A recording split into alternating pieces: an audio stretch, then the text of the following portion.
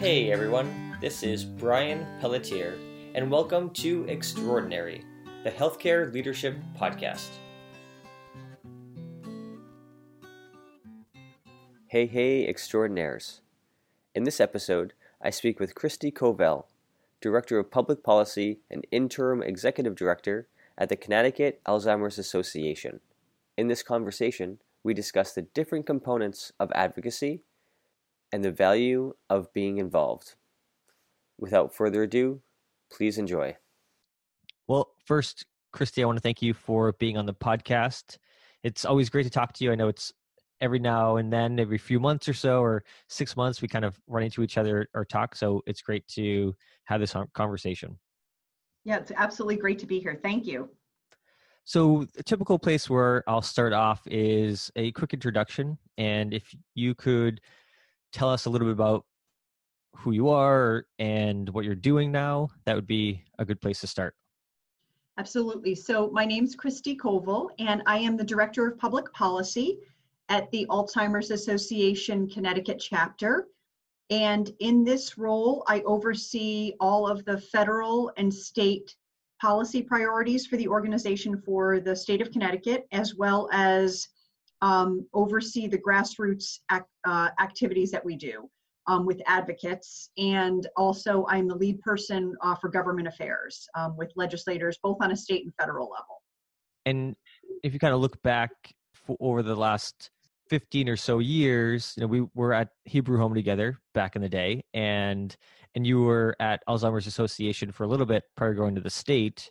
And so I was curious, what kind of brought you back to the Alzheimer's Association?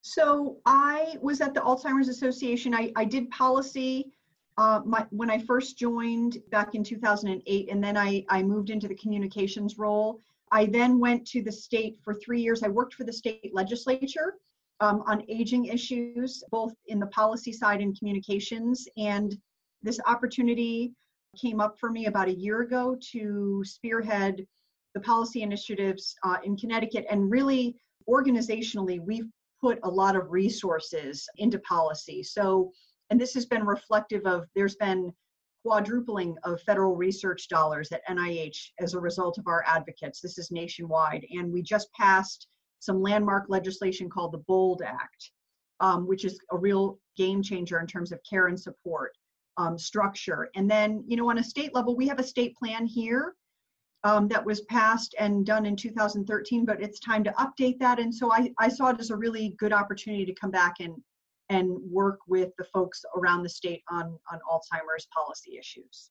And so there seems to be, at least from my perspective, I guess a twofold piece. So there's nonprofits that have their own challenges, and then there's nonprofits and advocacy groups that I think brings its own challenges. And I was curious a little bit to hear what some of the challenges are from an advocacy standpoint that you've seen in the last year for sure, but even beyond that. So I think some of the challenges that I have seen in terms of advocacy, it's, I think there's a lot of opportunities, in terms of, we've seen a real increase in terms of people who are engaged in our cause. A lot more people are affected. So we definitely are seeing sort of family systems, younger people, caregivers, especially millennials, are really, starting to get involved because they're affected in the family. I think the challenge is, people still think of advocacy or policy, and they sort of glaze over a little, so people, they get a little bit gun shy about wanting to get involved in that sort of thing, or that's complicated, or I don't know a lot about that. So, you still have to work with people and tell them, your voice matters. Even if you are sending an email, it's all about relationships. So my job is sort of working with people in the community and sort of saying, we're a government of the people, and your voice does matter. So that's kind of where I see my role being effective. And if you think back, even prior to some of your work at advocacy, did you happen to notice if there was a trend in what you were interested in towards either older adults or in advocacy specifically?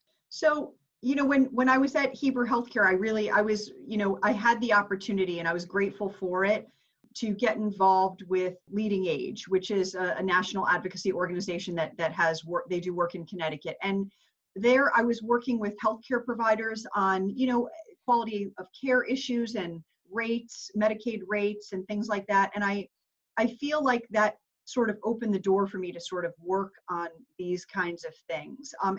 And the advocacy space has definitely shifted. It's grown. It has become very, very grassroots, but you still need sort of those industry groups kind of leading the way in terms of, opening doors and building those relationships. Good. So I guess if we shift over a little bit to the leadership side of it, and if you think about what you have been doing on the policy side, what are some of the leadership skills that you need to have?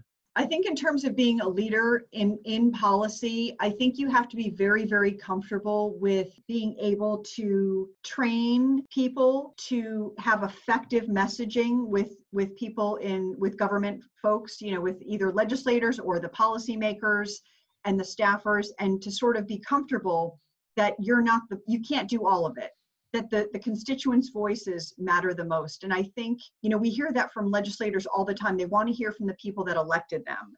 So I think that having that leadership skill to be able to train and kind of delegate and be able to walk away and let the people who are affected, in our case, by Alzheimer's disease, be able to deliver that message. I think you really have to be comfortable because it's not you all of the time. You're sort of the bridge. So I think you have to be a strong leader, but I also think you have to be able to delegate and be okay with that and understand that their personal story is going to have the impact. So I think there's two pieces in that would be interesting to dig deeper into. So one is a clarity of the message. And so it sounds like the best way to impact change is to make sure that the message is clear and that or at least the association has a unified front for what they're trying to change. And then the second piece, it sounds like there's the story or the emotional side behind it that helps to connect with those legislators for them to understand what those constituents are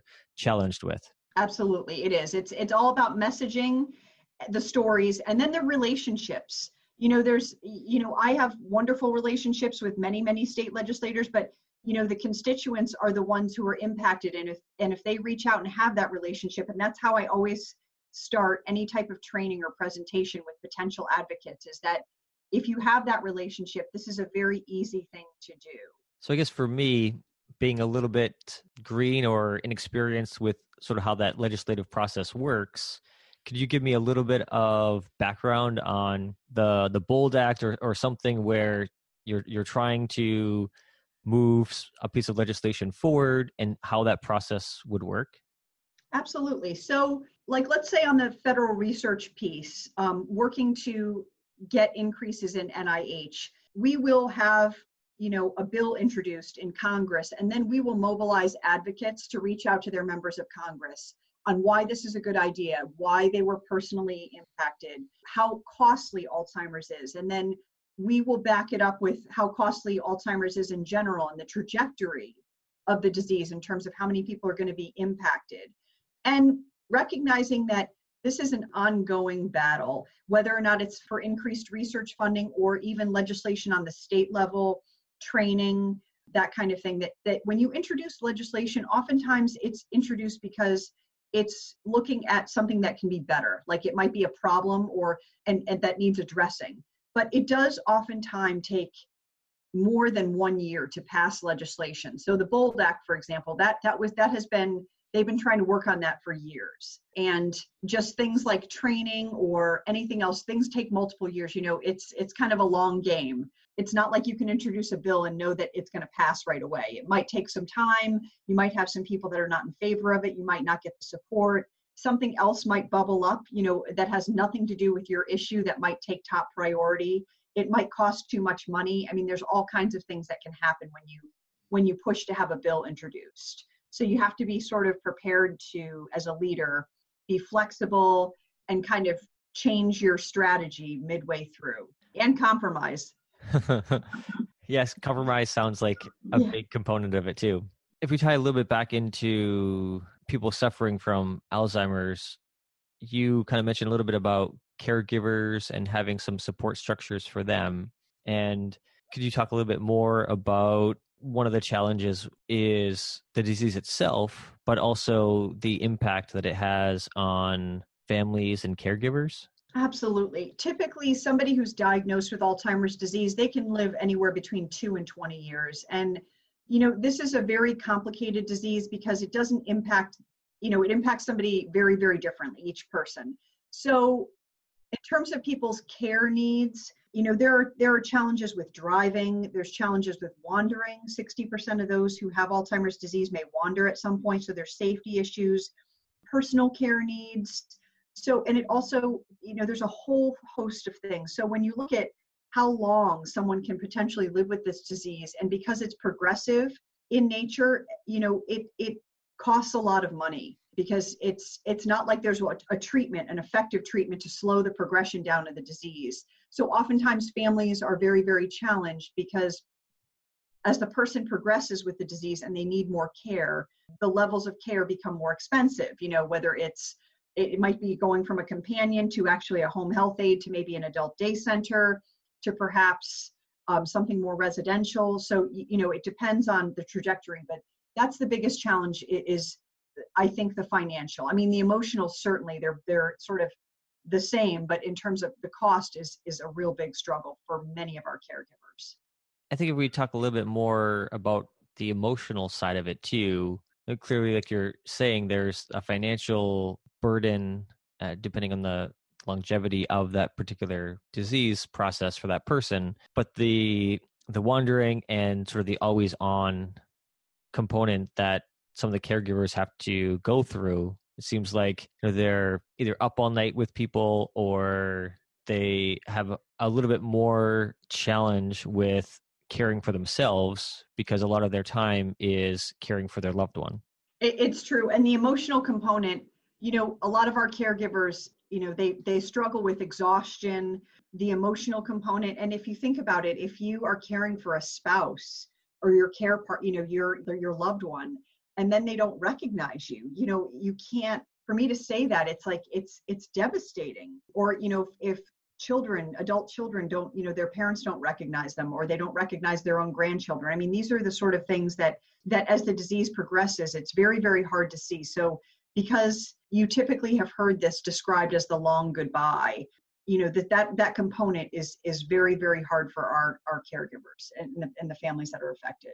And what types of programs or assistance would the Alzheimer's Association or similar group have for caregivers? So the Alzheimer's Association, so we are the largest voluntary health organization that supports people with Alzheimer's disease and their caregivers. And, we are part of a network of chapters around the country. And so our programs and services include information and referral for people, around the disease, and or referrals for care, education and training. We provide free community educational programs all around the state. We have a 24-hour helpline that people can call, and it could be as simple as a question, I'm not sure if this medication is right, to I'm concerned about my dad. He's having some difficulty. It can be any question. It's in many languages. We run a number, more than 100 support groups around the state for people that are impacted with Alzheimer's disease, and these are trained facilitators. And we also run groups for people in the early stages of the disease. So a lot of times people will come with their care partner, and it's good for folks to connect and share that experience.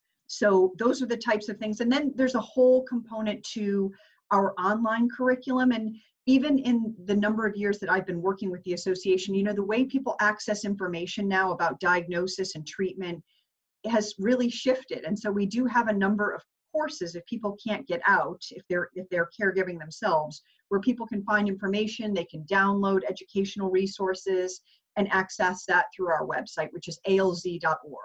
That's definitely a great resource. And if I could step back a little bit, you had mentioned the Leadership Academy a little bit earlier, and it seems like that year with the Leadership Academy and Leading Age helped to either change your path or kind of shift what direction that you were going. It absolutely did. And it was interesting because I started in the Leadership Academy, having been in residential, care. my whole career. And I think going through the process of, being in that academy and learning a lot about leadership, I realized that I needed to challenge myself and to go to a community-based organization. And that was a really interesting shift for me. I hadn't done that before. I'd always been in a setting where we were taking care of people, in-house. And this is a very different sort of a situation where we're interacting with members of the community, but we're not taking care of anyone inside of a building. So, but there's a lot of opportunity for us to work with people in different phases of where they are in the process of Alzheimer's. And for the leadership component, again, what were some of the strengths that you might have learned about yourself then and are strengths that you continue to work on? So some of the things I thought when I went through the Leadership Academy, I kind of thought that a career path and the skills you're learning in leadership, that you were on like a pretty continual sort of career path, that the two things sort of matched up. And I've kind of realized along the way that based on changes in the world and changes in healthcare and, dynamics, that you kind of change your leadership style as you become, more experienced. So, for me, it's been very interesting because I went into this organization and then I went to work into state government, which was very, very different. And so while my leadership skills overseeing a staff was not utilized, I had a whole different level of interaction with the general public and with policymakers. And then now coming back here, I have sort of both. So it's a shifting dynamic, and particularly around workforce and sort of the real diverse workforce that we have now. You have people that are getting out of college and they want certain experiences, but longevity might not be a part of that equation. And then you have people who are looking for a different type of work experience, but they are very, very experienced. And their skill set might not be exactly what you're looking for, but they have a different component in terms of relationship. So you have to sort of be able to see all of that and use any skill that people bring to the table. And so it seems like you've kind of seen at the state level what goes into the whole policy pieces, all the different legislation and how it gets moved through. And then you've also seen from the residential side what is happening in those facilities, as well as learning from the community. And so it seems like all of those components compound on each other and have added up to give you a broader perspective for what you're doing right now. It's true. When I left the association to go to state government, I didn't think I was coming back here, but your path is your path. And this was a good opportunity for me to take the skills I learned at the legislature and utilize them in this role that I currently have. So, I think that's another thing, you just don't know what doors can open as you're strengthening and growing as a leader. And you might be developing skills that could be useful in a completely different setting. So I think you have to be open to that. That is wise advice. And there's typically a few rapid fire questions that I ask people towards the end, or that I'm adding into it. So I was going to try those out here. Okay. So first is, what are your thoughts on multitasking? I think it's effective if you're focused and you're not trying to do it in certain situations. So for an example, if you can passively listen to an informational conference call on a topic and you're scrolling through your emails just to weed out or organize, I think that's okay for me.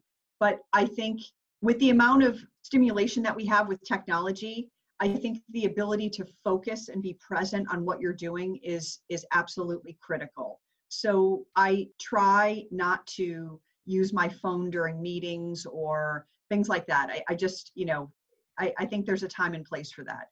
Yeah, I think a lot of people would agree with that same thought process, and the whole idea of focus time and really spending all of your mental energy on one thing at that one particular time seems to make us a little bit more productive overall. It does. It's always a work in progress, though, as you probably know. This is true. Yeah. All right. So the second question is, when you think of someone that has great leadership skills, who would that person be? And what's the type of skill that comes to the top of your mind?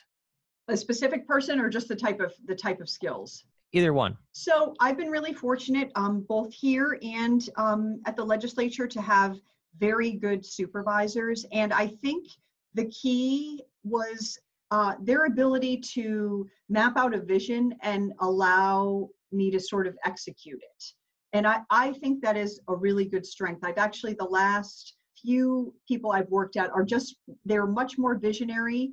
And I feel like I'm a really good execution person. Like I can execute a bunch of things. And I think to realize that they didn't need to know what the process was. And I think that's a real skill. So for me, I value that in a leader, somebody who has really good vision, but they understand what their strengths are. So they don't need to get into the weeds.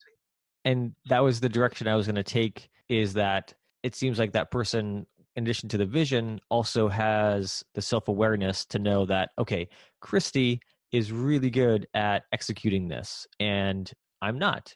And so here's what I'm looking for, but being able to create this joint plan of how to tackle that particular situation, they seem to be better capable of doing that by working to the strengths of everyone. Right, exactly. And I think that's the key to a really effective leader, is to really, you've heard this before, but it's really true. You have to surround yourself with people that can complement you and help you and do the things that you can't or don't have time to do. Completely agree with that too. Yes. And so the last thing, sort of a broader question, is kind of opening it back up to you to find out, is there anything either specific to advocacy in the work that you do or something broader from a leadership perspective that you wanted to share with the listeners before we ended? I think that if people realize that your leadership style will continue to grow and change as you grow and change and you age, as we're all aging, that's one thing. And I think the advocacy takeaway is that people should feel comfortable with that process in terms of paying attention and staying engaged and not being afraid to speak up or show up. And I think we've seen this with some recent elections. We are in a democracy. We're lucky to live in one. And I think it requires that people remain engaged and pay attention, and get involved in the things that they want to get involved with, whether or not it's something local in their town or something on a more national level. And I think that's an amazing place to wind down and to end the conversation, so people show up and be generous with your time. So Christy, I really thank you for being on the podcast. It's always great to talk to you, and I wish you the best of luck in the new year. Thank you so much for having me on today. It was great talking to you.